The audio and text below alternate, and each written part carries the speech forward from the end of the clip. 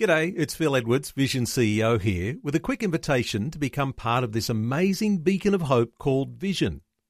Together we can put our love into action to help people of all kinds build or rebuild their lives on the truth of God.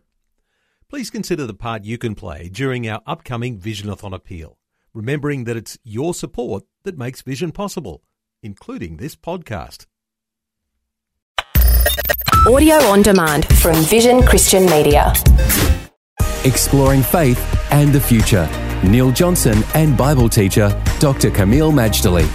It's always surprising, isn't it, when you start to hear about Bible characters. You're not always hearing just the good things, but also there are some issues, oftentimes with behaviour and character, things that we might even frown upon. Well, some of the greatest characters of the Bible are people we can unpack to the point where we can see those good and those bad things. Jacob and Esau were brothers. They were the sons of Isaac. Let's talk some more about a contrast between these two characters, Jacob and Esau, Kameel. Jacob and Esau were fraternal twins, but they had so much that was not in common. Esau is the older twin, Jacob the younger, though it's Jacob that gets all the blessing of the firstborn. Esau is a man of the field. He's the sportsman, the hunter. He's macho. He's the man's man. Jacob doesn't live in the field. He lives in the tents. He's domesticated, probably putted around the kitchen with his mother, listened to classical music, and read fine poetry. Esau is favored by Isaac. Jacob is favored by Rebekah. Esau ultimately is consigned to servanthood because of his own willful issues, but Jacob is consigned to leadership. Esau is the father of Edom. Jacob is the father of Israel. Esau was cursed, but Jacob was blessed.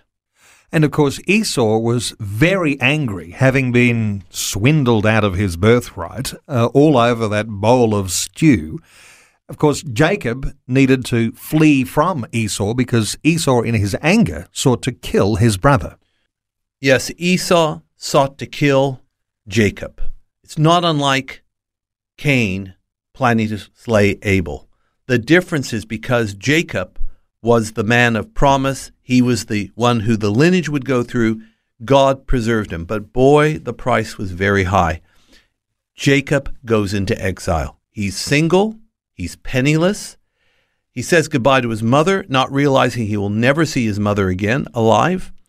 He says goodbye to his father, thinking his father will be dead, although the father will keep hanging on for another 20 years.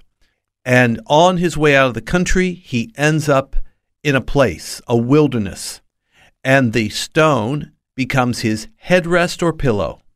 And there in this wilderness, where Jacob was hardly what you call a spiritual guy, but so tired from the journey, he had an encounter with the living God. And that's why the place is called Bethel. And Bethel means the house of God. Faith and the Future with Neil Johnson and Dr. Kameel Majdali from Teach All Nations. For more from Dr. Majdali, including books and DVDs on prophecy, Bible commentaries, plus today's and other episodes of Faith and the Future, go to vision.org.au. Thanks for taking time to listen to this audio on demand from Vision Christian Media. To find out more about us, go to vision.org.au.